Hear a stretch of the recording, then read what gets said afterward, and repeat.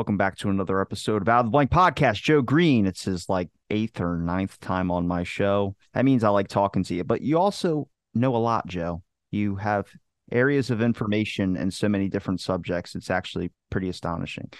Joe, it's a pleasure to have you back on the show. Pleasure to be back. How's it going? We're going to be talking about Jonestown today, which is a subject I tried to dive into, but I tried to reach out to the family or the people that are remaining. And they kept bouncing me around from person to person. And I was like, is nobody really wanting to talk about this? I would like to hear your guys' experience. And then they just ghosted me, which is fine. So hopefully we can learn a little bit about Jonestown. And you gave me that reaction and that face. So I got to ask what that's about.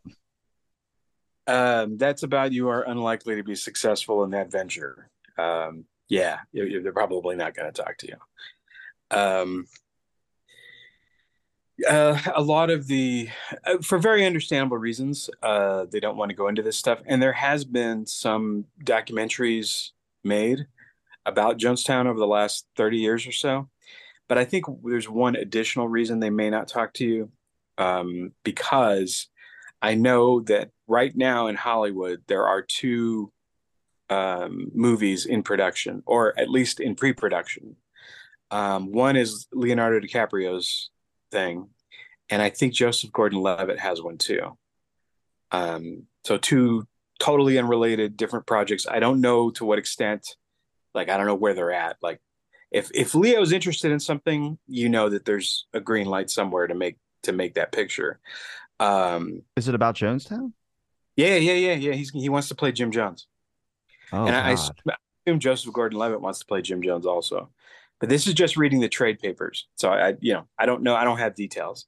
But these two projects have appeared in the trades that, you know, in some stage of pre-production. So when a movie like that, let's say it becomes a go project at a certain point, um, they're going to start reaching out to anybody who is alive, witnesses, whatever, um, and they'll make deals with those people to either appear in some capacity or to serve as like research consultants or background information. And that may be why they'd be that somebody, even if they were willing to talk about this subject, if they had already been contacted by Leonardo DiCaprio's company, they're not going to want to do anything to screw that up. So they may tell you no just on that basis. That, and I'm sure they probably get chalked into getting mistreated pretty badly by the press because of the situation that they were involved in. Yeah, well, I mean, I don't know that they've really been mistreated, but it's not everybody wants to be in front of a camera, and not everybody wants to be in front of the media, Mm. and I get that. Well, how'd you come across Jonestown? Like, where did your research come from? So what happened in my situation is that I read an article. I bought this book that was published by Feral House, which was Adam Parfrey. It was called Secret and Suppressed. And in this book, it was just a series of articles about all kinds of different stuff. But the article I was most impressed with in that book was called The Black Hole of Guyana. And it was by a guy I'd never heard of before named John Judge. And it was all about how the story of Jonestown is completely wrong and that basically everything that you know about Jonestown is incorrect. And I was just like, what? And this is like a 15-page article with like 170 footnotes. So I could look up everything that John was talking about in this article. And it just blew my head off. And that was kind of my entree into all of this because that was the main thing that made me make the decision to look up John, to discover that he was the head of something called the Coalition on Political Assassinations, and to find out that they were having meetings every year in Dallas around the time of the Kennedy assassination. And after I found all that stuff out, I just decided, you know what? I'm going to take some vacation. I'm going to drive up to Dallas and I'm going to see what this is all about. And so I did that. And I'm always early to stuff. And so I was there at like 6 o'clock in the morning, the day before the conference was due to start. And I went to the breakfast room at the hotel, and John was sitting there. And I went and sat down, introduced myself, and we talked for like 3.5 hours. And he just like, Yeah. and at that point, I said, okay, well, I guess I'm helping John. And at that point, I just started helping him with the conferences and getting involved with everything COPA related, Coalition on Political Assassinations related. And that's what I did for the next several years. I know you did like more extensive research into JFK because it interests you just like it interests me. But what about Jonestown? Did that interest you like the JFK stuff? I mean, Mark Lane's involved in there, which I'm sure we're going to end up talking about at some point about it. But I mean, how much of John Judge's article really sparked up an interest to actually go and try and look up more about Jonestown? I think you'd have to give me a breakdown of the official narrative and then what is wrong about it, because I just don't really know it. Like I said, it's an extended period away from me being born or my generation, so trying to understand it now, I just look up articles and I think everyone knows the reference, like don't drink the Kool-Aid. That's like somehow just gone across different generations. But I'm interested in what the official narrative was or official story was, but also what was different and what was wrong about it. Yeah, so that was the thing, right? So I had grown up um, hearing about Jonestown in a vague way. Like I didn't know any of the real details, but I knew don't drink the Kool-Aid, and I knew that it was a mass suicide, right? And so when I read John's article, it was like, wait a minute, none of this happened. And so I started researching it on my own, and eventually I had enough to produce a zine for Microcosm, which is actually this one right here. It's just a little zine, and it builds on John's work, and also Jim Hogan, who's a very good researcher. Also, Jim Hogan wrote Spooks and Secret Agenda. Really good writer, really good uh, journalist. And um, so let's set. I guess let's set the table, like you're talking about. Jonestown is an incident that happened on November 18th, 1978, in which there was a camp on the northeast corner of South America in a place called Guyana. Okay. And that area is kind of it's jungle, very, very hot, tropical climate. And the official story is that Jim Jones was a crazy cult leader who had a kind of quasi religious camp up there. And at a certain point, he ordered all of the people who followed him to kill themselves by drinking cyanide laced Kool-Aid. And the official total of deaths is about 913, although it's always been a little bit squirrely about those numbers, and we can get into that. But if you look at most official um, articles and things, they're going to cite 913 as the number of dead. And then Jim Jones then killed himself, and it was a big tragedy. And it was yet another example of cults in the 70s and the late 60s going south. And this is what happens when you're a crazy leftist and you get together in these crazy leftist cult groups. So do you blame more of the crazy leftist side that led to that, or do you blame more of like the charismatic Christianity that he was kind of using? Neither really, because the whole, like all of the story is wrong. Like almost every detail of the story is wrong as it's been presented. Um, and part of what I did in my zine is I wanted to establish the historical precedent for Guyana. So some of the questions that really aren't looked at in the Jonestown story, and some of the things that I was curious about, is like, why are they in Guyana? How did they get the land? What were they doing? Like, what was the point of being in Guyana? Um, and what I found is that area, that little part of South America up there, is full of natural resources. Um, Uranium for one thing, but also like gold, silver, tin, bauxite, a lot of things that are useful to industry. And in fact, before Jim Jones had been there, Union Carbide had owned that land for a while. Union Carbide, very notorious industrial plant. It was involved in the deaths of numerous Indian people in particular. because of basically quality control. They didn't care about anything, and there have been various disasters that are associated with Union Carbide over the years. But I went way back, and what I found is that people have basically have been trying to colonize that part of South America for 400 or 500 years, like going back to the 15th century. The Dutch had tried to get in there, and in fact, the Dutch West Indies Trade Company had been there in the early 17th century, around 1620 or so. And they had the rights to do that.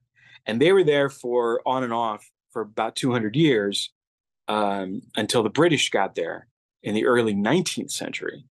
And they were trying to do the same thing. They're trying to get at all of that materials. In the 15th century, is mostly about sugar. But then gradually, as they started to dig more, would discover more things. Like they're literally sitting on a gold mine there in Guyana. So that was very interesting to me. So it's an area of rich natural resources that different organizations have been trying to colonize for a very long time. And in fact, there have been various ideas about how to get people to stay there, because that's the problem, is that nobody wants to live there. If you were born there, that's one thing, but nobody wants to come there and actually work because the conditions are terrible. It's hot. It's incredibly humid. It's very difficult to do anything. It's just, it's just dreary and difficult, and most human beings don't want to really stay there. And then I found something else that was interesting. So I said that Guyana is in South America. So if you were saying, like, well, what's the population of Guyana? Like, what is the largest racial component of the population of Guyana? You would probably say is people from South America, right? And there are indigenous tribes. There are the Arawaks, and there's a couple of others, but they are not the primary racial component of Guyana. To this day, if you take a cross section of the population of Guyana, the largest percentage are Africans from Africa. And the second largest are Indians, largely from the area of Calcutta in India. Not American Indians, or not indigenous people, but Indians from India. And the reason for both of those populations is slavery. Because what they tried to do is they tried to import African slaves to work on that area to get at the stuff I'm talking about, the natural resources. And then at a certain point in 1838, I believe it is, Great Britain made slavery illegal, technically. And so they started bringing in Indian indentured servants to work on the area. And so that affected the population from then on. So the largest population in Guyana is Afro-Guyanese, and the second largest is Indo-Guyanese, which is crazy. But it has to do with colonization and slavery. That's wild. Yeah. I thought so. So, wait. So when you found that research, like when you looked in deeper, like where'd you go for resources? I was looking through mostly historical for that part, historical resources. So extant papers at the time. Like so whenever you're doing research like this, the best thing to always look at is primary sources, whatever you can find. Yeah. And in this case, it made it more difficult because a lot of those are in Spanish, obviously. So and my Spanish it's okay, but trying to read 17th century Spanish, that's more, my pop can do that, but I'm not very good at it. So I'm looking for stuff in translation. But there's also been some decent histories that have been written of the area, because so there's nothing to there are when how am I trying to put this? A lot of American history, you have to be really careful, and you have to parse very carefully, because they're protecting things. Yeah. They're going to say certain things. They're not going to say other things. But in this case, the histories that were written of the area weren't particularly trying to protect one thing or another. And so they could be honest about the history of colonization. So you can find pretty good sources on the internet even for this stuff. And that's the advantage that I had over John Judge, which is that John Judge is having to go through nothing but old papers, whereas I can do that, but I can also use the internet, because it wasn't, it's much more developed than it was at the time that he wrote In fact, I think he wrote this article like in the 80s, maybe the early 90s. Um, so he didn't know this. He didn't know about the history of Guyana going back 500 years. But I found that fascinating because that gave it a reason for Jim Jones to be there. Like what, now it makes sense. And then you come to find out that the guy who purchased the land for Jim Jones is a guy named George Philip Blakey, whose background is in British and American intelligence, among other things. In other words, he's connected to the Central Intelligence Agency. And you go, oh, that's interesting. Um, so does that set the scene a little bit for Yeah, right now? I mean, a lot of my material, like interest and kind of focus, where I was looking, I like the research side of me likes like those questions about where you're getting the sources and research from. Because when I was looking into the Jonestown stuff, everything I was going on the FBI website, looking at the number of documents and files they have on there, listening to some of the audio tapes, and kind of trying to understand what was going on down there. But when we talk about Jim, how did Jim Jones know? So it was that person that bought him land, but how did he become connected with that guy who bought him land? Like, how did he know, like, we're going to go to Guyana? I mean, if the conditions are crap, how do you get 900 something people to move down there? Yeah, yeah. No, every question leads to another. Like what? Yeah. And that's the way his whole life is.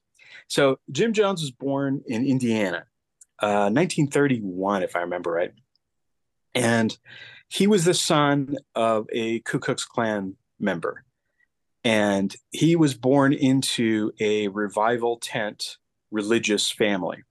So when he was a little kid, they would set up a tent. I don't know if you've ever seen those or been to one, but the kid would preach to people, and they'd have snakes, and he would speak in tongues Oh, the and snake stuff. all that crazy stuff. Yes. So that's how he grew up, and apparently they knew he was apparently very charismatic from a child because well, we'll get there as we go through his life. You'll see what I'm talking about his ability to talk people into stuff. The other thing that he was doing when he was a kid, as he became a teenager, and I think you can find videos of this on YouTube also, he was really into animals, and he started selling monkeys to different universities for use in their projects. And some of those universities that were buying those animals for him appear in the list of MK Ultra related universities. So the universities that were doing different psychological projects for MK Ultra. Harvard, And, Yale. well, mostly in the Midwest, but yes, those definitely appear. But all kinds of universities appeared. One of them is Indiana. It's not the University of Indiana. I think it's Indiana something, and I don't remember exactly. But for example, that university bought like $400,000 worth of LSD from the Eli Lilly company, which is a story you've probably heard. Um, so at the same time that's going on, he's selling monkeys, which is also, I mean, what 16-year-old sells monkeys to universities for experimentation? Like, how did that happen? I don't know. Where did you get the Um, monkeys? well, apparently there were a monkey. They liked animals. Like there were different I don't know what the word is. Not a zoo, but sometimes people will have private zoos, especially in those days you'd maybe get exotic animals because you want to have them in your ranch like some rich guy. Um, and That's how tigers infested Texas. yeah, that's exactly where I was going. So there are more tigers apparently in Texas than there are anywhere else in the Yeah, all world the wilds of the world. because all these Texas lunatics, are macho and they want to have tigers running around. Well, Jim Jones developed connections in that regard, and then he was able to turn that into selling them to universities. But the other thing that Jim Jones had going for him was that he was best friends with a guy named Dan Mitrione. And Dan Mitrione is one of the most notorious people in 20th century history. Dan Mitrione, what he ended up doing was working for the CIA. Specifically, Mitrione's specialty was to teach Latin American police departments how to torture revolutionaries as part of counter-revolutionary tactics. So you're having trouble in Brazil or you're having trouble in Venezuela with a peasant revolution. So he would go and he would teach them, the police officers, how to put electrodes on somebody's testicles to make them talk, or just to torture them into, getting the idea that it's a bad idea to raise up against the state. And this was Mitrione's specialty. He loved doing it. And he started doing that very young. And everywhere Mitrione goes, Jim Jones goes with him, which again is very strange. Okay. And they're best buddies since they were kids. And yet 30 years later, they're adults. Like in 1961, Dan Mitrione goes to Brazil and Jim Jones tags along. Do you think Jim Jones somehow got connected with the CIA or any of these agencies, but like on a actual, like you're getting projects done and things getting, or do you think that they manipulated him? Because if you listen to some of his audio files, he talks about that he believes that he's been infiltrated or his group's been infiltrated. So am I just novice brain? I kind of just went, I mean, did they do like a COINTELPRO thing with Jim Jones and his group, or they made them all kind of stir up and go crazy and it led to that? Or was it something different? But I'm sure we'll get to that. Well, yeah, no, your instincts are right on. So, and it's not 100% clear, and I'm still not 100% clear, um, because you're right.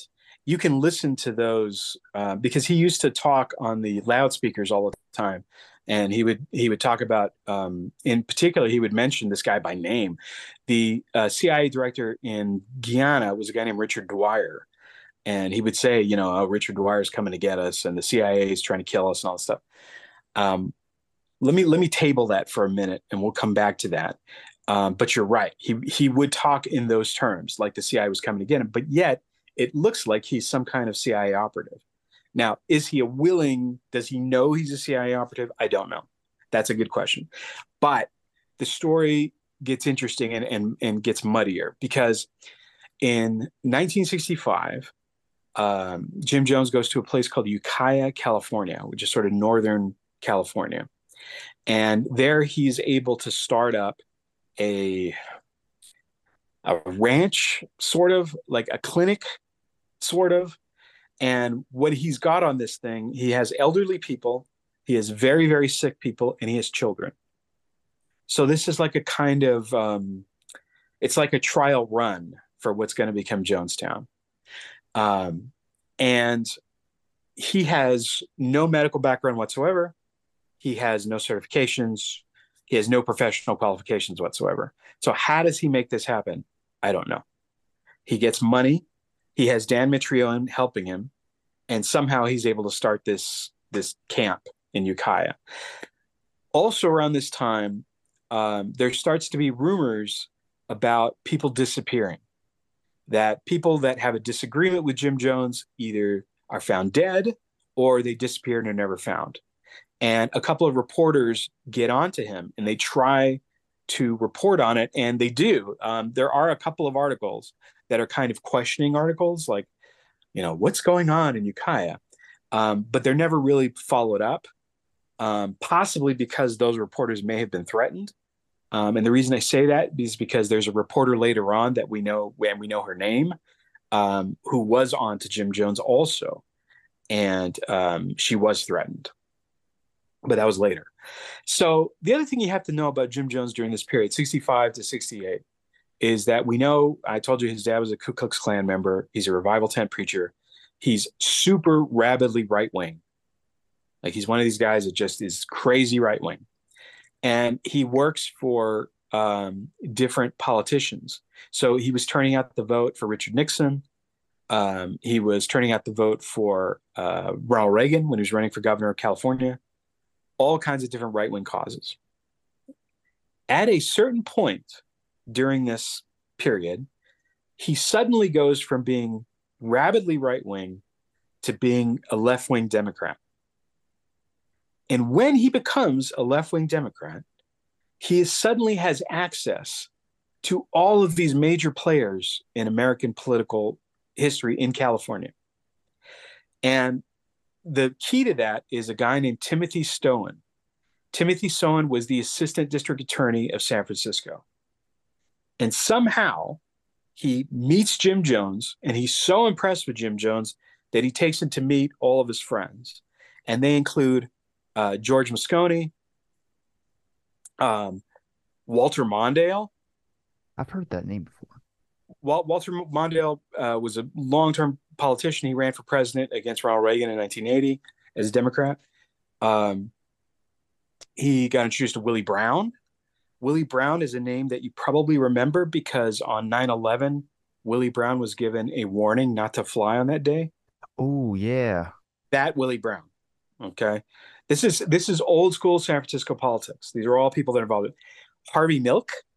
Oh shit. No, really. I've done an episode on him. Yeah. Yes, He Jim was Jones killed. is Yeah. introduced to Harvey Milk, and Harvey Milk thinks he's the greatest thing ever. He loves Damn. the guy. Yes.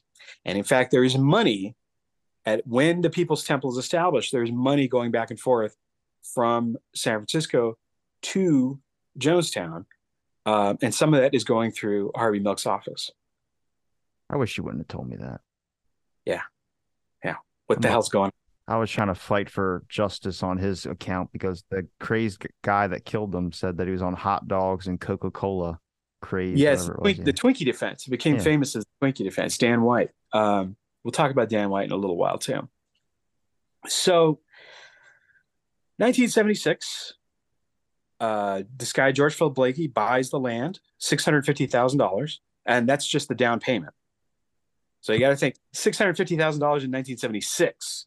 I don't know how much that is in today's dollars, but it's millions. So somebody's able to get this money together to buy the land for Jonestown to go there. And so some of the other facts about Jonestown that also make things very hanky, right? The people who are running Jonestown are largely white men and a couple of the locals. The people who are doing the work at Jonestown are 90% Black and about 85% female. So almost all the workers at Jonestown are Black women. And this is not stressed at all in reporting.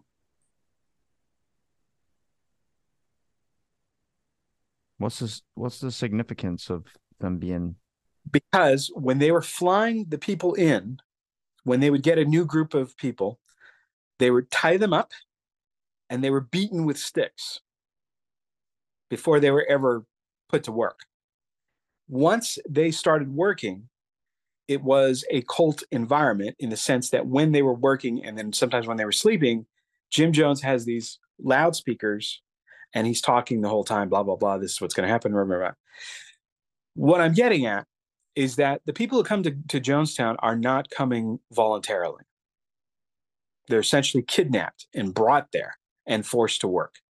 It's a concentration camp. So it's not a cult, right? They're trying to create cult conditions, but it's not like people are going, oh, I want to join Jonestown. Although Jonestown got a lot of good press. And a lot of that good press came from individuals that we mentioned before. Well, one of them we haven't yet. One was Donald Freed. And Donald Freed was very much a leftist hero. He's a great writer. He wrote a play called Secret Honor that Robert Altman turned into a movie that's terrific about Richard Nixon. He also co-wrote the screenplay for Executive Action, which was the first JFK conspiracy movie in the late 60s with Burt Lancaster. But Donald Freed also said that Jonestown was the next step in Martin Luther King's dream. He said this publicly. He said this in numerous news reports. The other guy who was doing a lot of PR for Jonestown was Mark Lane. And you have to look at Mark Lane's history, right? So Mark Lane is the guy when Marguerite Oswald, Lee Harvey Oswald's mother, publicly requested a lawyer to come forward to help her son. Mark Lane said, yeah, I'll do that. And then, of course, he wrote Rush to Judgment, which was the bestseller about the Kennedy assassination. And it inspired numerous people to go and search and do digging into the Kennedy assassination. Mark Lane, big hero. From then, he became James Earl Ray's lawyer. And there was a very strange incident that happened during that time. So, if you know anything about the Martin Luther King assassination, there were a pair of witnesses that were in the rooming house. It was, and one of them was called, her name was Grace Walden Stevens, and the other was her husband. Her husband was drunk, out like a light, and did not see anything, but he told the authorities that he had seen James Earl Ray in the rooming house.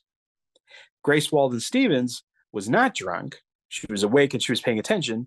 And she said, I didn't see anybody who matches James Earl Ray's description. So naturally, the authorities used her husband as a witness and sent her to a sanitarium. At a certain point, she was in a hospital. Mark Lane and a couple other people busted her out of the hospital. They were able to rescue Grace Walden Stevens. Oh, Grace Walden Stevens was a Black woman. The reason this becomes important later.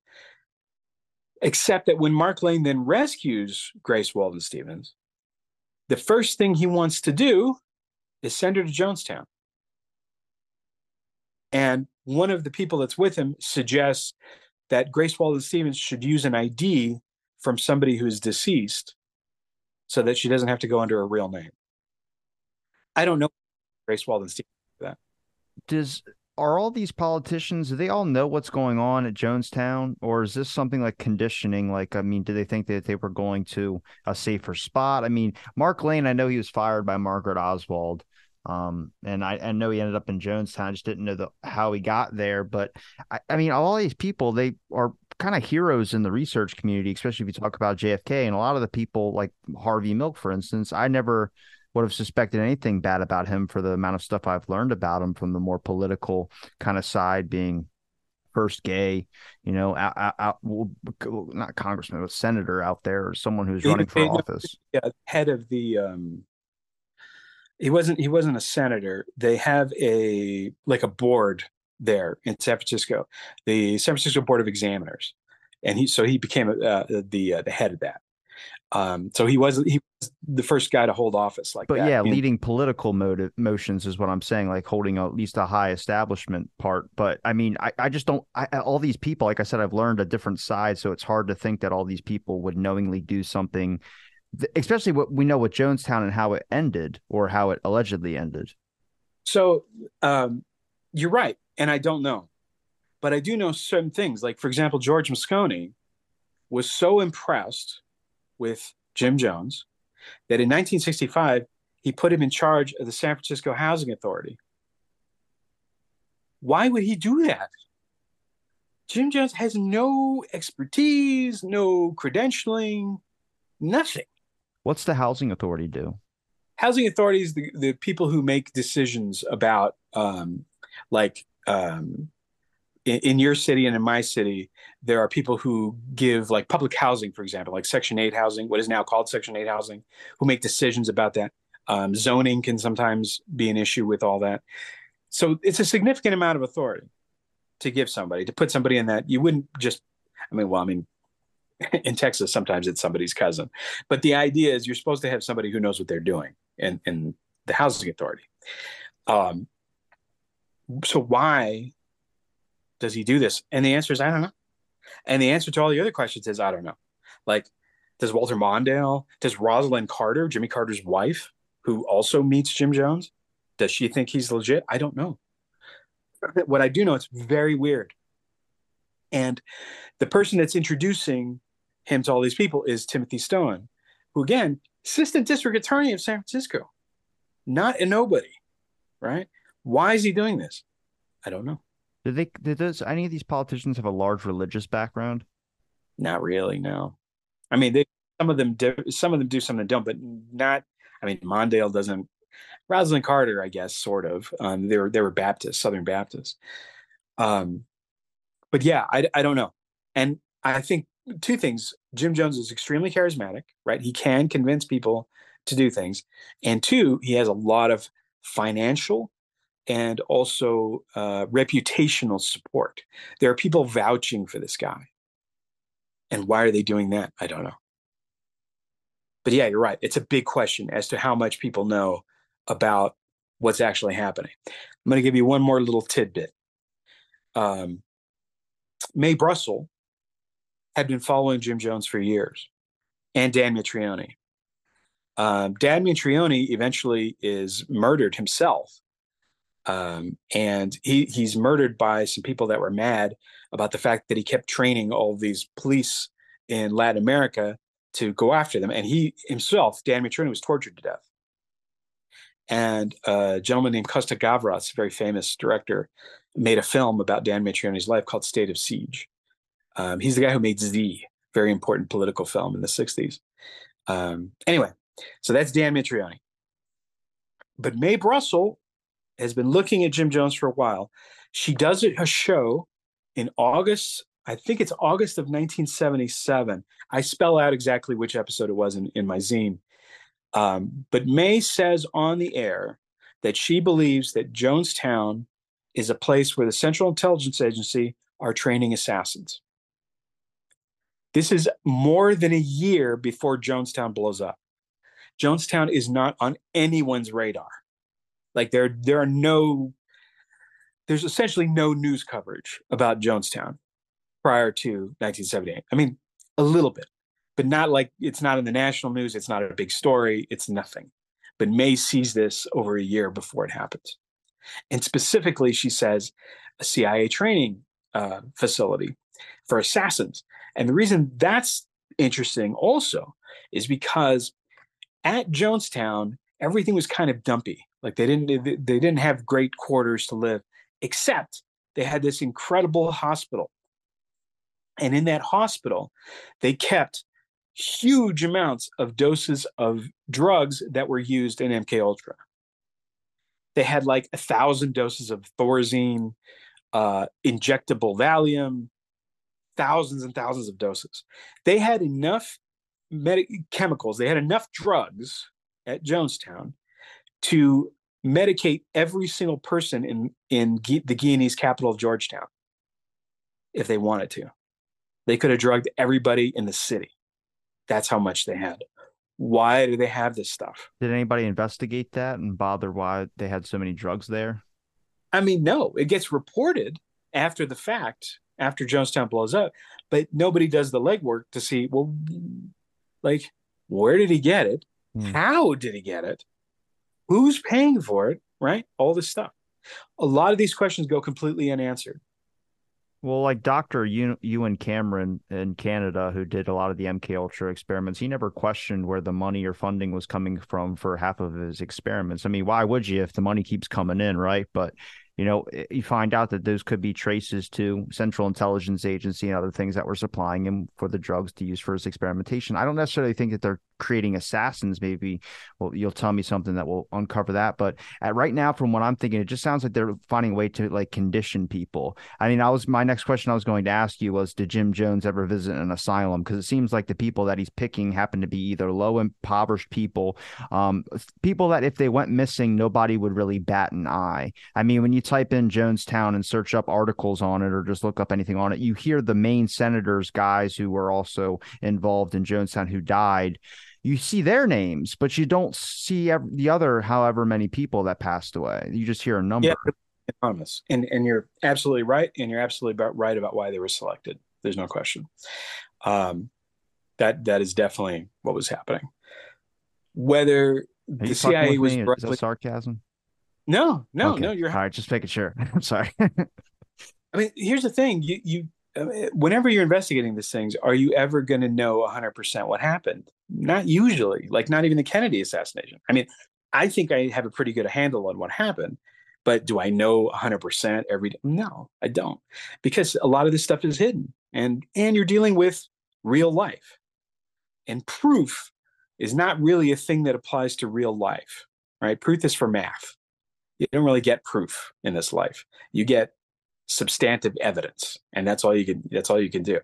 But everything points to agency involvement in this whole thing.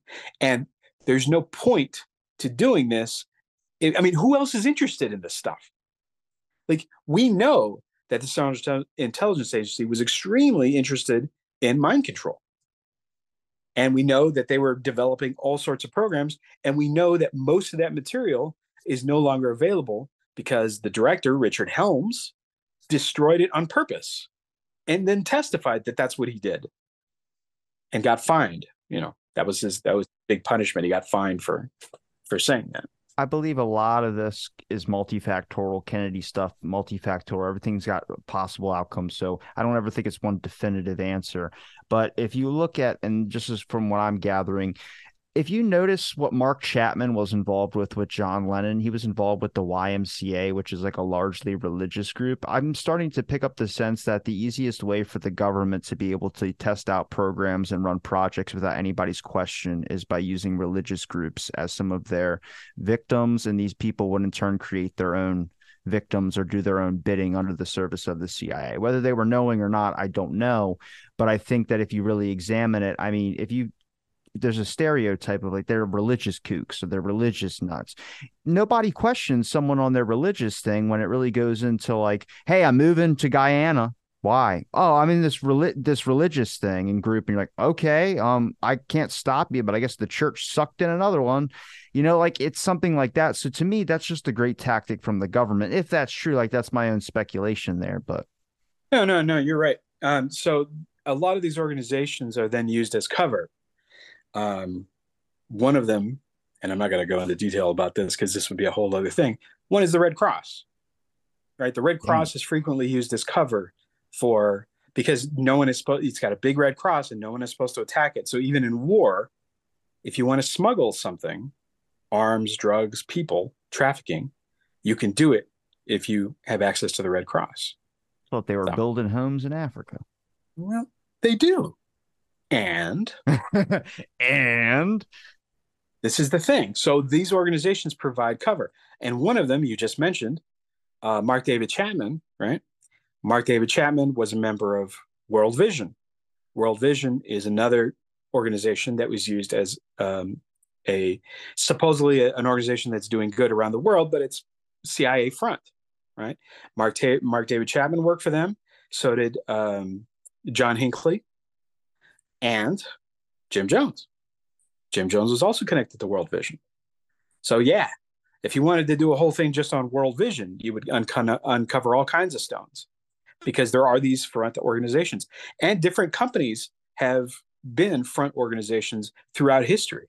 I mean, the whole thing about the United Fruit Company, in Guatemala, right? The United Front Company was essentially invented by the CIA for that purpose. And it became Chiquita Banana in the 80s. And did they deal in bananas? They did, but that wasn't their primary purpose. Their primary purpose was to gain entree into other countries to help with the overthrow of certain individuals. Coca-Cola was a CIA front in many countries. There's a whole story about that if you want to get into.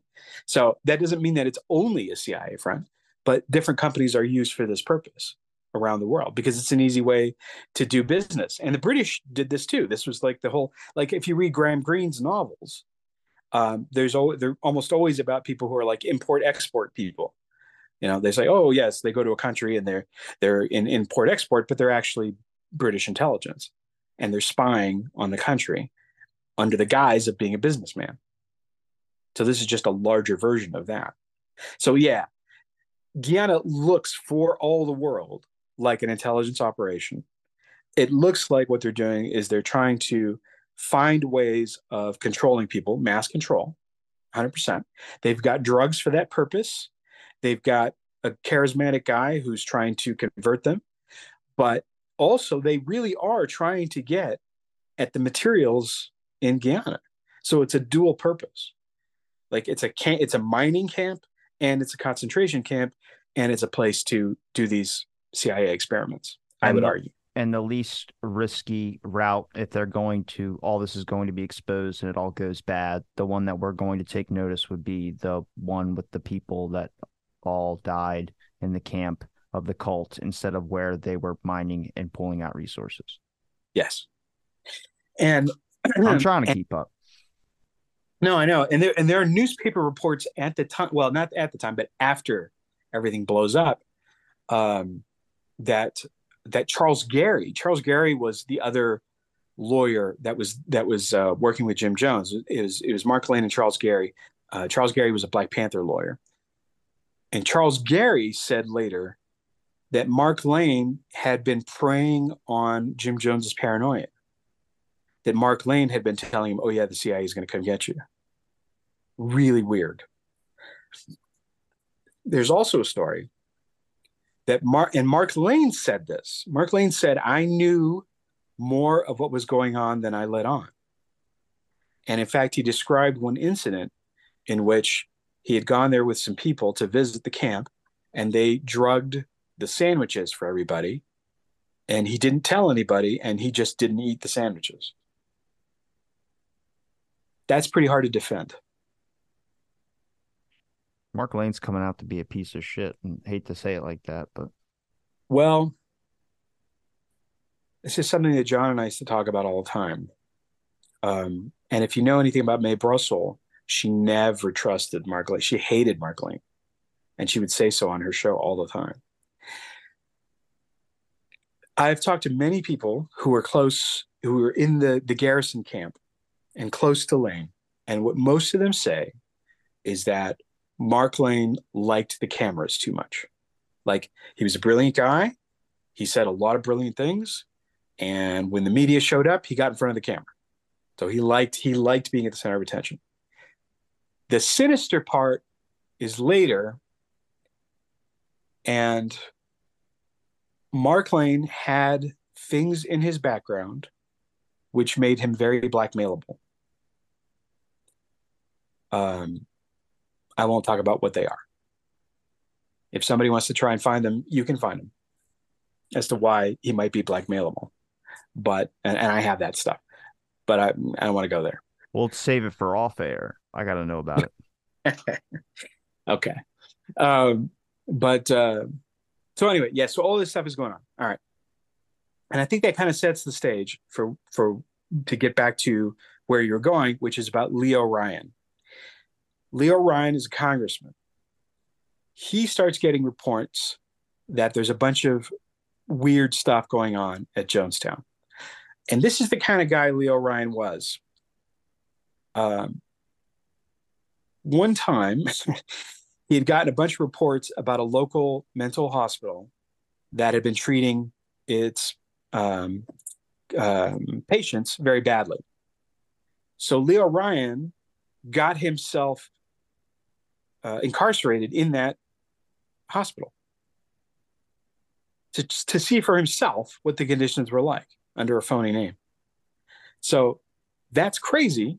I mean, I applaud the guy for doing that, but he's a little bit like he's willing to go to these lengths to try and find out what's really going on. God bless him.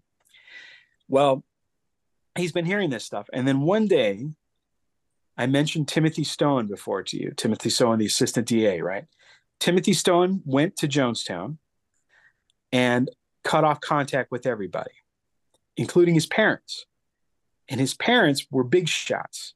And they got they got in a room with Leo Ryan and they said, "Hey, what the hell's going on? My son has disappeared. He won't talk to us. I want to know what's happening at Jonestown." Okay. They had talked to George Moscone too. George Moscone didn't do anything.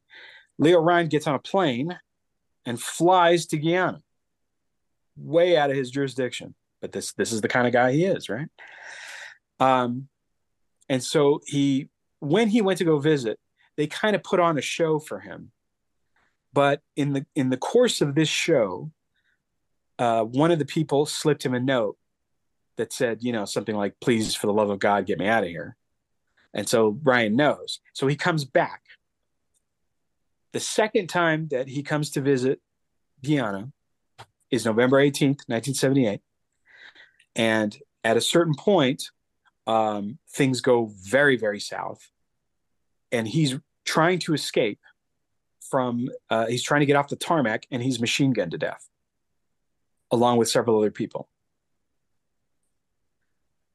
And at that point, the jig is up, right? So once you've killed a congressman, there's nothing else you can do, and Jonestown's got to go. So that's when everything goes to pot. Now, supposedly, Jim Jones ordered all these people to kill themselves. Here's some things that we know. After the initial incident, it was reported that 400 people killed themselves at Jonestown. That number started to grow over the next few days until eventually it got to the 913 number that most people accept. It still doesn't account for everybody because there was something like 1,200 people that needed to be accounted for, but 913 is the number they settled on. When asked to explain how they mistook 400 people for 900, or rather 900 people for 400 people, it was suggested that the Guineas couldn't count. It was suggested that there were adults that were covering up children or other bodies. If you look at the photographs, and the photographs are available, Yeah. there are no bodies on top of bodies.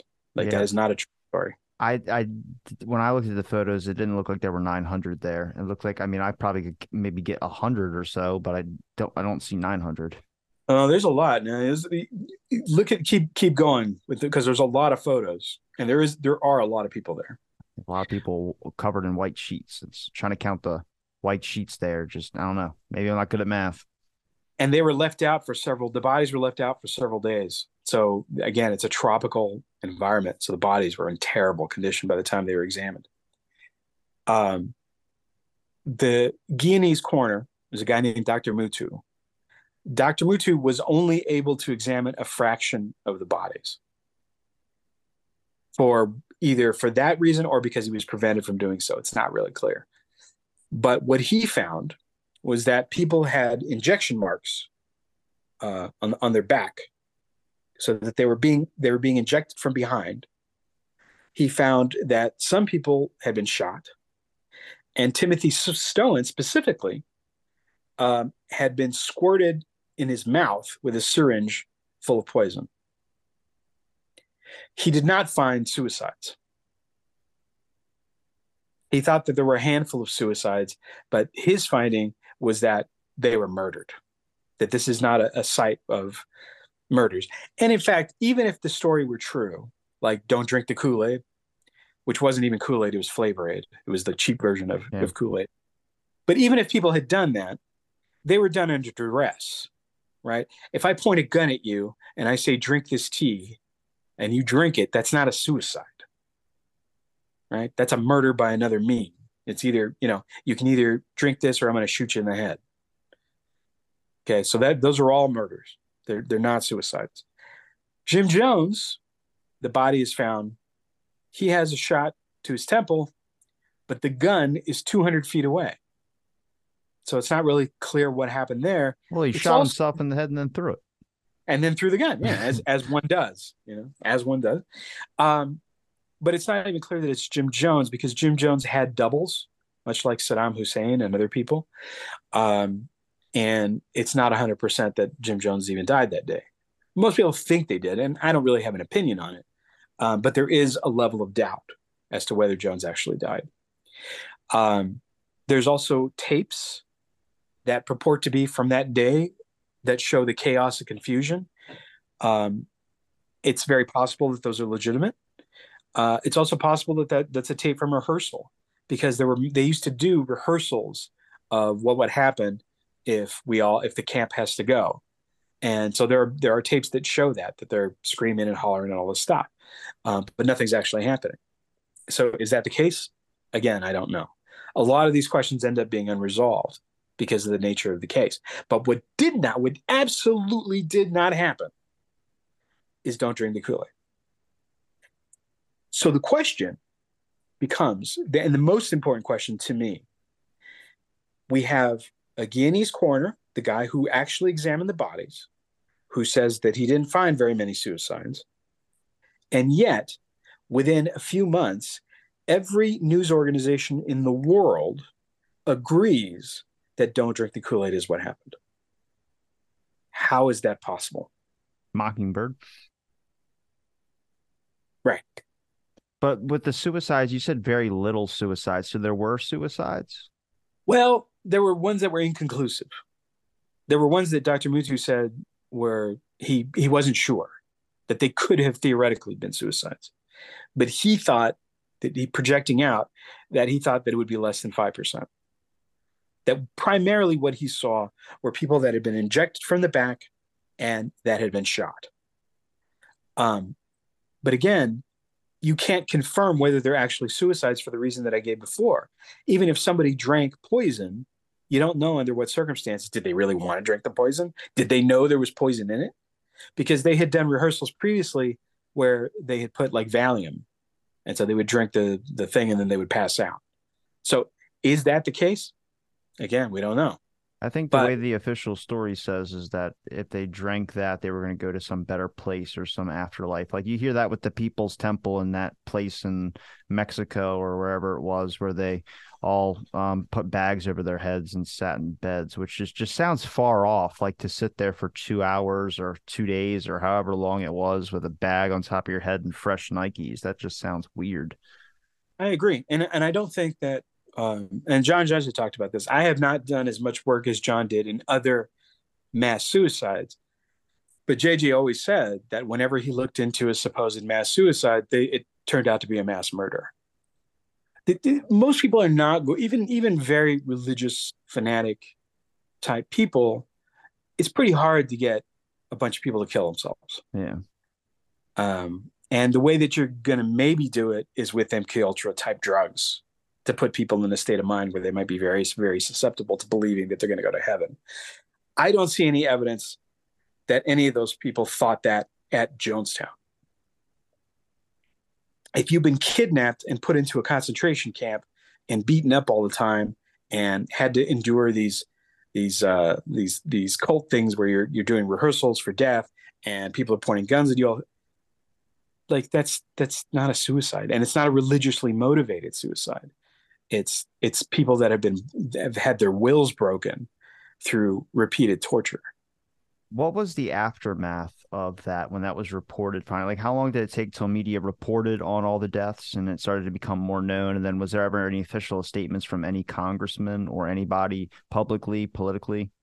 There were, and they so within it, like I said, the early reporting was that it was 400, and then it became 900, and then you would still see. So when I was researching this, I was going through newspapers from all over the place, and I would find stories that pointed out some of this stuff. There's a pretty good article, and I think it's the Miami Herald. I don't have it in front of me. That talked about Dr. Mutu's findings in the case. That this is the coroner.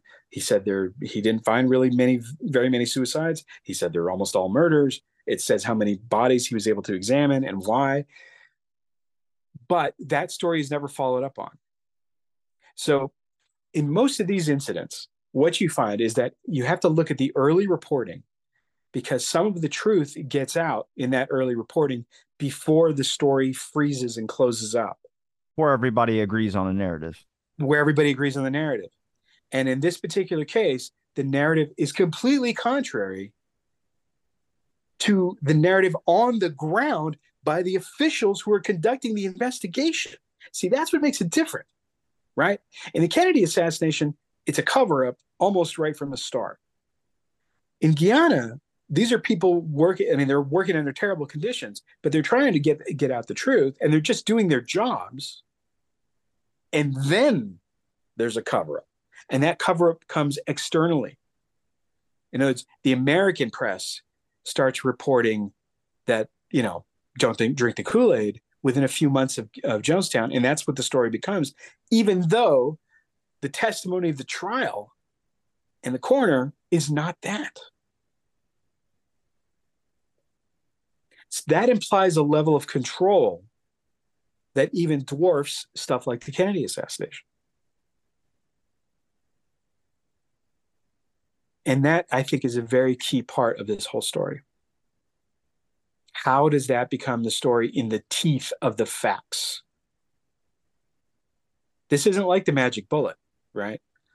The magic bullet was invented to deal with the fact that they only had 3 shots. And the early reporting of the Kennedy assassination doesn't report the magic bullet. I wrote an article about that. There were articles written that they didn't talk about the magic bullet because it hadn't been invented yet. Right? This is different. This is the people, the officials at the scene are not in on the conspiracy yet at the very beginning. The conspiracy comes afterwards.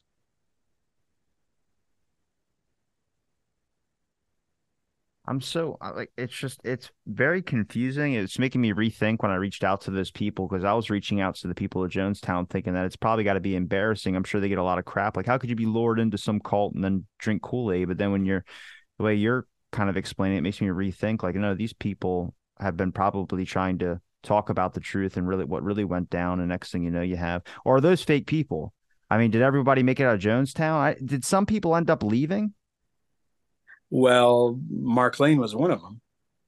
He said that he tore his underwear up and left a like Hansel and Gretel trail in the jungle so he wouldn't get lost. I'm not What? making, yes, that's what he said in his book. I don't buy that at all. Man, you tell me. That sounds absurd. And it also is absurd because Mark Lane, I've said this on another show, but if I had been in Jonestown, right, I'm a little guy. I'm not a combat expert. I'm going to be dead. Mark Lane is a lot closer to me than he is to Arnold Schwarzenegger, right? I don't. I find it very hard to believe that he got out. Yes, I do, because not very many people got out. Can I, Almost a- every.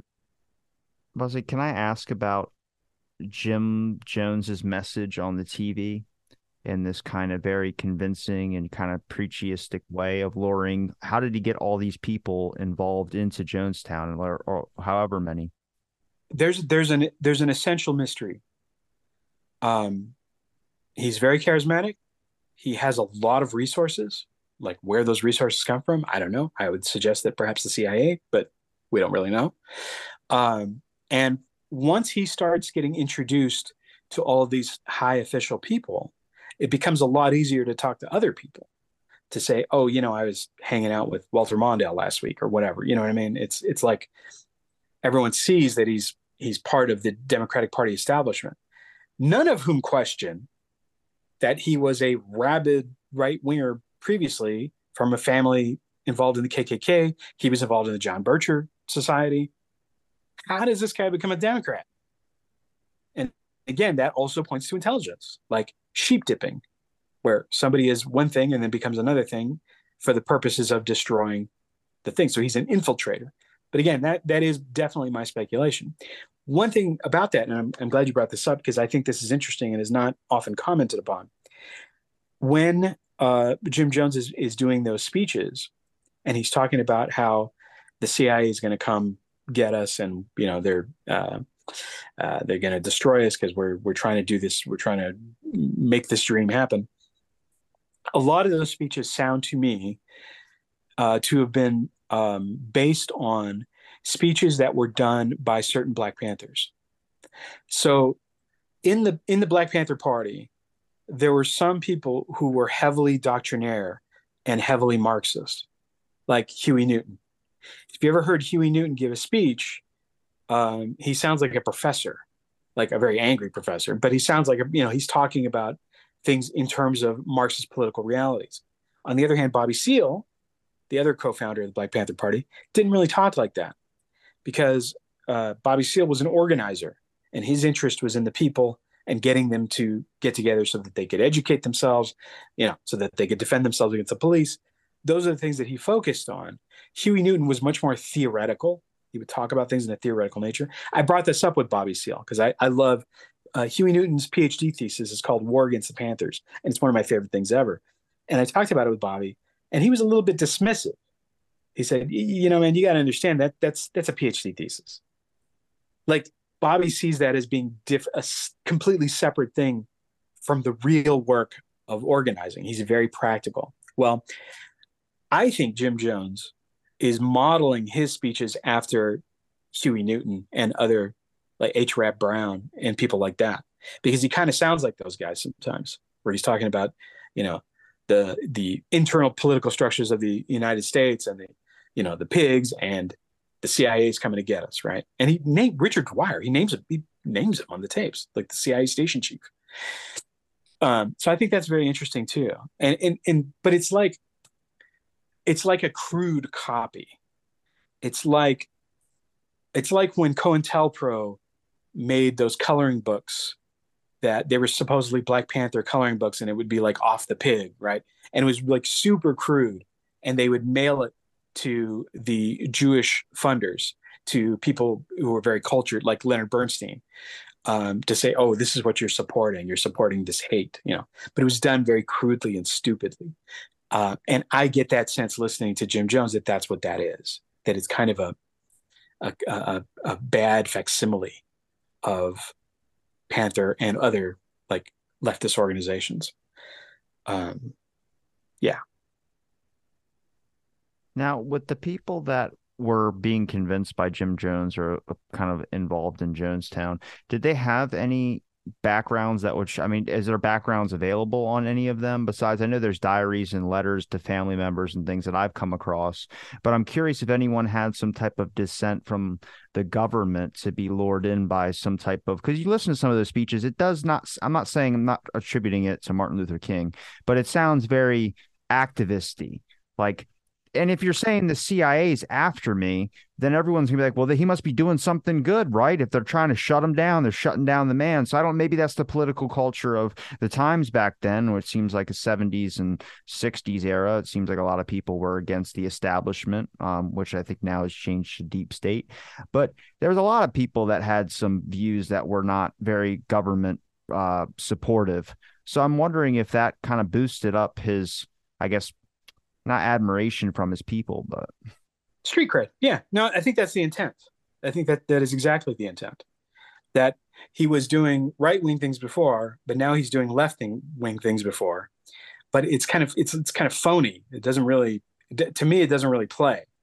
But absolutely, I think that's the model. I think the idea, and that's so when Donald Fried says this is the next step in Martin Luther King's evolution, that's what he's reacting to. Although, frankly, I've never met Donald Fried. I tried to meet him 20 years ago. But this is one of the questions I wanted to ask because I am a great admirer of, because, Secret Honor is a great play and he knows this stuff. So how does he get hooked onto this? Like, I don't understand it. And I don't have a good answer for you. I don't have a good explanation. As somebody who is sort of has been a leftist organizer and has done protests and this kind of thing, I don't see how this happens. It really blows my mind that anybody could have bought any of this stuff. I mean, like I say, Mae Brussell sees it immediately, instantly. She takes one look at the guy and says, "Oh yeah, I got this," and is able to therefore make a prediction before anything blows up and is on anybody's radar. I mean, that's why May is May, and I guess that's why we're who we are too. But yeah, I it seems impossible to me.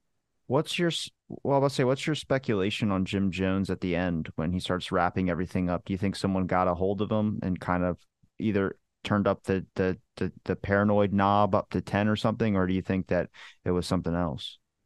No, I think that's right. I mean, and like I say, Gary said himself that he thought Mark Lane was the one who was doing it, that he'd seen Mark Lane, sort of juicing him up about this stuff. But that leaves the question of Jim Jones. So is Jim Jones a willing CIA agent or intelligence agent of the United States who understands everything that's happening all the time? Or is he unwilling? Is he somebody who thinks that he's been told by Jesus or whatever to go do this stuff? I don't know, because that's not all the possibilities. There's also a third possibility, which is that he's both. I think this happens to a lot of like movie stars, for example, right? Like, I'm not going to pick on Tom Cruise.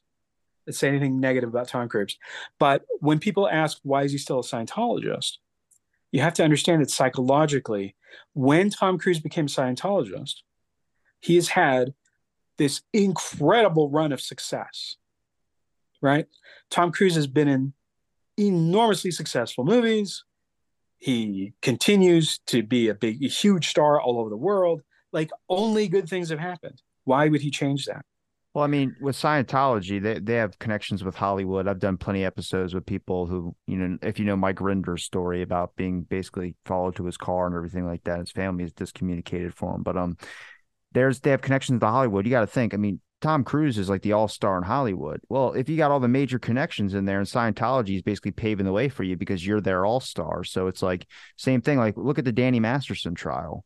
Yeah. Yeah. the reporting on that is so fucking slim, and it's because Scientology has tried to keep that as closed up as it possibly can.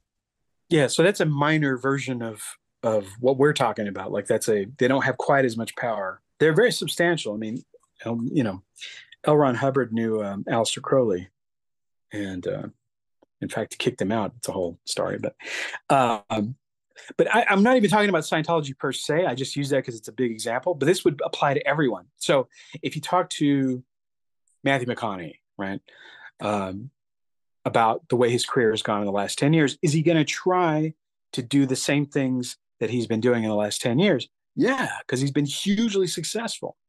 And then you talk to somebody else like Pauly Shore. Pauly Shore was hugely successful, and then the bottom fell out, and he's never been successful ever since.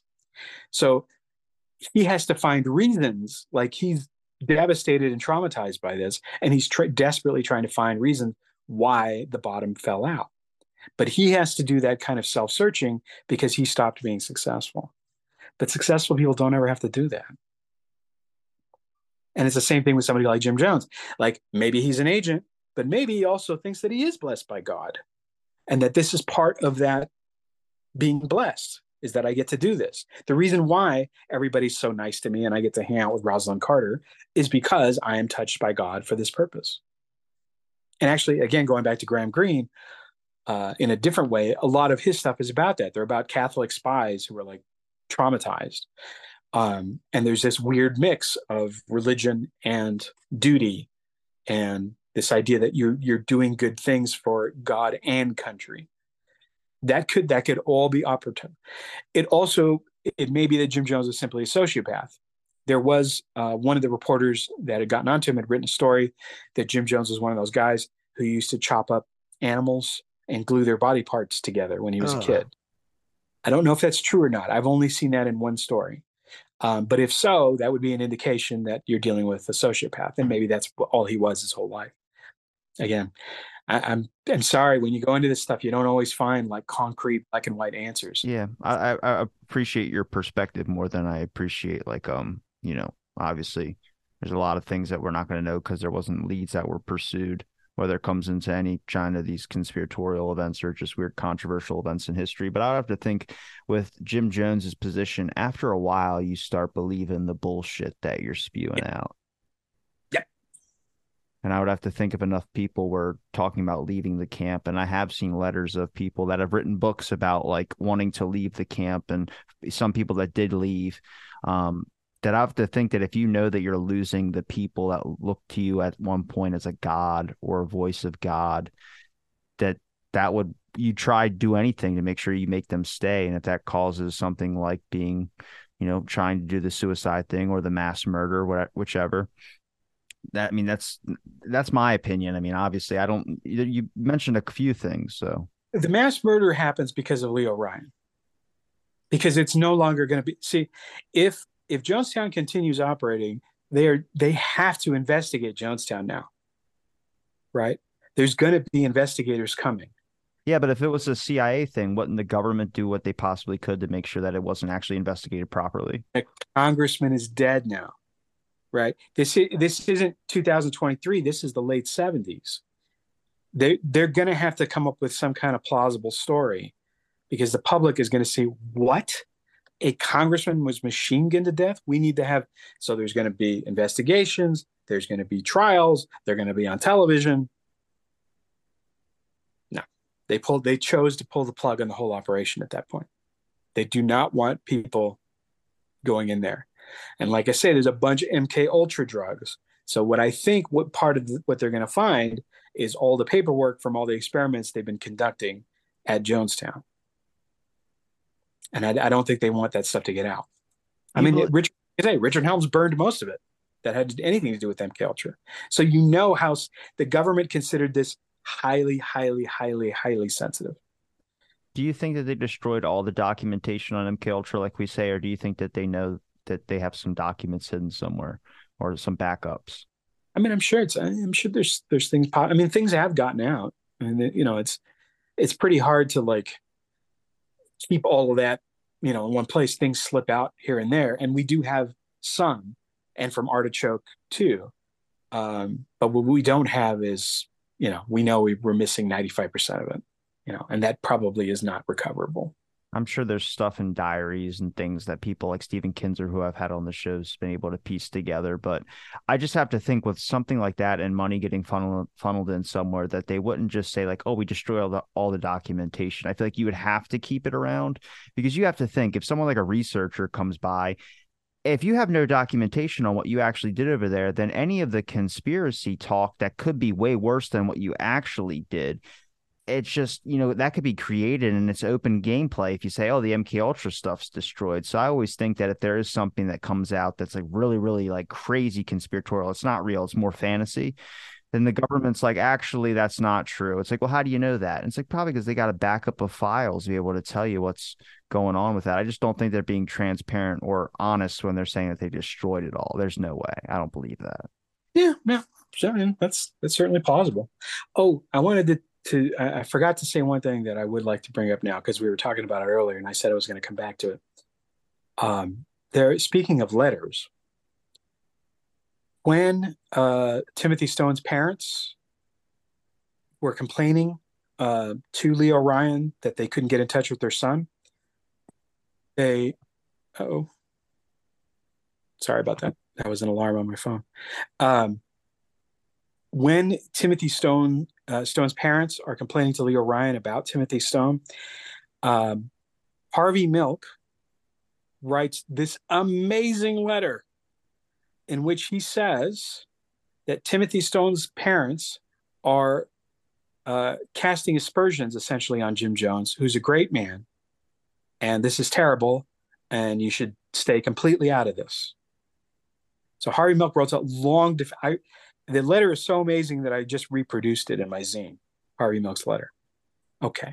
And we know, like I say, that there's money that's being funneled from there to Jonestown during the whole time that he's there. And then Dan White kills Harvey Milk. Jonestown occurs on November the 18th. Harvey Milk is killed on November the 27th.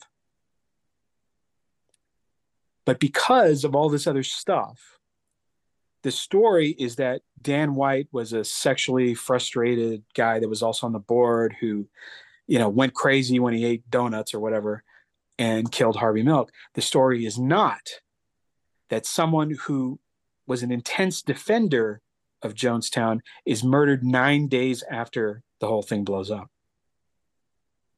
They're treated as unconnected events, but they may not be. It's entirely possible that Harvey Milk is part of the cleanup operation. And no one ever considers that. It's crazy for me, because learning about this Harvey Milk like separate a year ago, because I was interested in learning about political assassinations, and then you start realizing like there's a spider web that slowly connects them all by strings. I don't know, it's like a big revelation for me. Probably viewers aren't really getting that from it, but yeah. Well, I would suggest that that's a possibility. But you'd have to look into what was actually going on with Harvey Milk and their ties with Jonestown to understand why that would be a possibility, that you had to get rid of Harvey. Now, in your own perspective, what is some conclusions you've made when it comes to Jonestown? Besides a lot of the stuff you explained, but in your mind of a definitive, I think this is how this went and how this went that way. It doesn't have to be what the evidence or whatever. I just want your perspective on what you think this led to this and this led to that. Yeah, no, I think this is part and parcel of a program of destruction that begins in the 60s to destroy the left. The same way that the Charlie Manson thing was to destroy hippie culture. Yeah. Make it all seem bad. There was a lot of the 70s became very popular with like EST or EST and different like programming stuff, Silva mind control, all this crap, and the New Age movement. And I think this is part of that too. That the idea is to ruin any conception of leftist organization, because it always ends up in death and destruction. Right? If you become a Panther, you go to jail or you get murdered. If you follow Martin Luther King, they're just going to get murdered. If you follow the Kennedys, they're just going to get murdered. If you try to create a commune. The commune, they're going to start killing people because they're crazy. Or you start this other commune that's not even in the United States. Everything goes crazy because they all kill themselves. The general idea is to paint all of this stuff as A, being from the left, and B, being terrible. And it's very good cover because they're also at the same time, these are real experiments that are going on, just like Manson. I think there's real experimentation that's going on behind the scenes of everything else. And these guys, Jolly West and Ewan Cameron and Sidney Gottlieb, and all these guys keep popping up all the time. And the reason they keep popping up all the time is because they're getting reported from all these different things that are happening, all these different experiments that are happening. And by the time we get to Morning in America, to 1980, we're primed for Ronald Reagan to be a populist figure, which makes no sense from a class perspective, right? Ronald Reagan, the Republicans in the 1980s, they essentially take a lot of the protections away from the people, including stuff like Medicare and all. There's a lot of stuff that goes on. And the way that they're able to get that stuff in is by making the left seem like a bunch of loons. And I think that continues to this day. So I do think that there's an overriding purpose, but that's not the only overriding purpose. All these things are multifaceted. There are always different things that are going on, but that's definitely part of it. They were frightened by Kennedy. Kennedy really, really threw a monkey or what am I trying to say? A monkey wrench into their plans because they became aware of the fact that you could have a liberal populist figure that the people would agree with and they wouldn't get their war. That's step one. And then everything else flows on from there. And so they're aware of it. I'm going to make a connection here. Just feel free if you don't agree, tell me you don't agree. But with the Sirhan stuff, he had RFK must die written multiple times in his journal. And there's symbols too, weird little things that look like Aleister Crowley style things.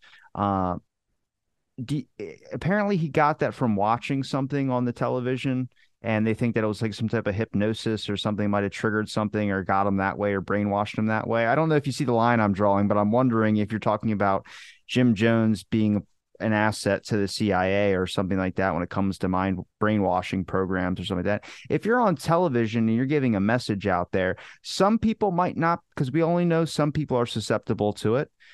Some of those people that joined in on it might have been susceptible to the brainwashing. Do you think it's similar? I think you're on a very good track. Okay, good. I was afraid to say that one. I was like, God, this one's going to end the conversation right here. That would be a long conversation that I would probably not do on air. That's fair. Because the level of speculation, it's not even speculation. It's just that when you've been researching something for a long time, you are able to spot certain little things, certain little connections that tip you off that say, huh.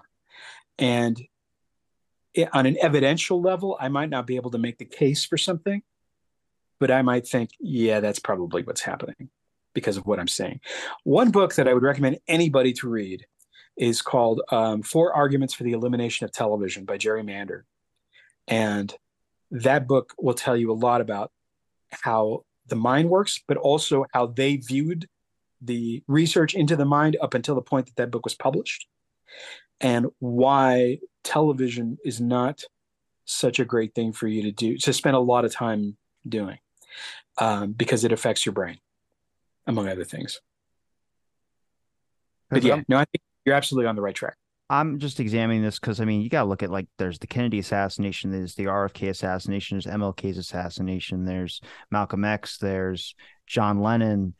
And this is all like in like a 10, 15-year period. It seems like it was just a tool that they used back then to get rid of certain figures that they deemed a threat to the security state. I mean, saying that, and I know that makes me sound like a leftist. I felt that when it came out.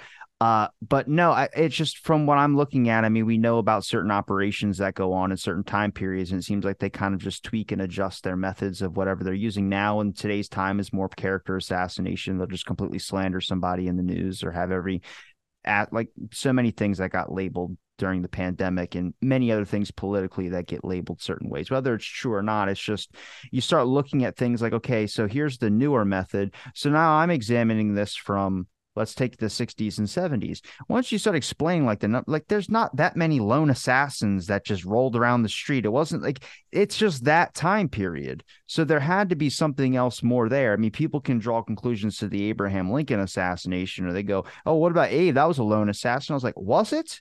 No, Yeah. no, So that you kind of examine this a little bit deeper, and I'm just now digging through so much documentation of the CIA and FBI on many various things. I mean, you had in that whole time period, even with the Manson stuff, like you just had a bunch of things going on where there was always one person, one. It had to be one figure, and I'm just like, that's the spectacle idea.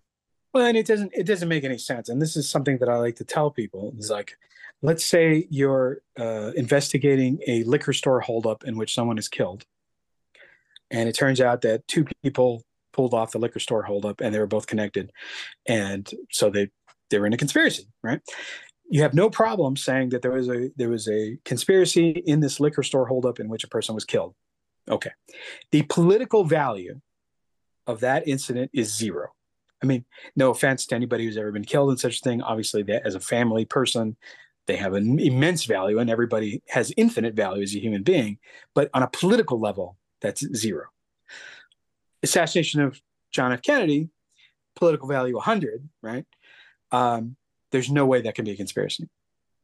So the more important and politically important a person is, the less chance there is that it's a conspiracy.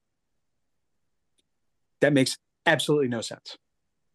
Like if you explain that to anyone, they would understand that immediately, that obviously, if you're a king or a president, it's much more likely that somebody is going to kill you in a conspiracy because there's always somebody who hates the president or the king, right? There's always going to be some faction. And in fact, the history of the world backs this up. Read any of Shakespeare's history plays. What are Shakespeare's history plays about? They're about conspiracies. They're trying to kill the king, or they're trying to put their person, marry this person to this person, and get rid of this other person because they want power, they want the throne. And that's the way hierarchies work. People are much more willing to kill for that reason than, in a liquor store holdup. Well, there's just a lot of notions in society that we just don't question. We don't really question religious stuff as much, and we don't question the crazy factor. It's like when someone gets like Mark Chapman, after he shoots John Lennon, sits down on a curb and starts reading Catcher in the Rye, and then people go, well, he's just insane. And people go, okay, because you can't explain insanity. Nobody can define a person's insanity. We can say somebody's insane, but you can't really go into the specifics of like, oh, his insanity leads to this, and this is why. That you can just start making mental gymnastics, basically, and the public doesn't question. I think I'm more upset with the public than I am the government. I hate to. I mean, I have a problem with both. The public is poorly educated. I mean, that's the thing. That's why I don't. I mean, I get irritated, but I know that systematically, that is to say, systems have been put in place to make sure that most people don't get very good education. And even the word insanity is not really, I work in community mental health. We never use the word insanity. Insanity is basically only for use in legal proceedings. And it's to determine whether somebody knew the difference between right and wrong when they're doing a particular action. But that, like I say, that's a legal definition. When you talk about somebody like Mark David Chapman, that's what an insanity defense would come to. But is he insane? I mean, no, psychiatrists don't talk like that. They would talk about mental illness. They would talk about, different things. And the thing about mental illness is that it's not, people think of it in terms of a label. I have major depression, or that person has schizophrenia.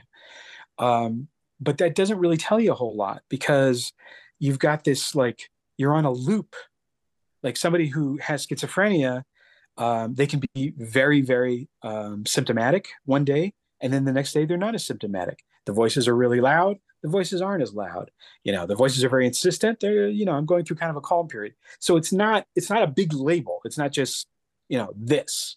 Again, it's not black and white. It's always like percentages and how that person was that day. So it gets really squirrely to talk about this stuff.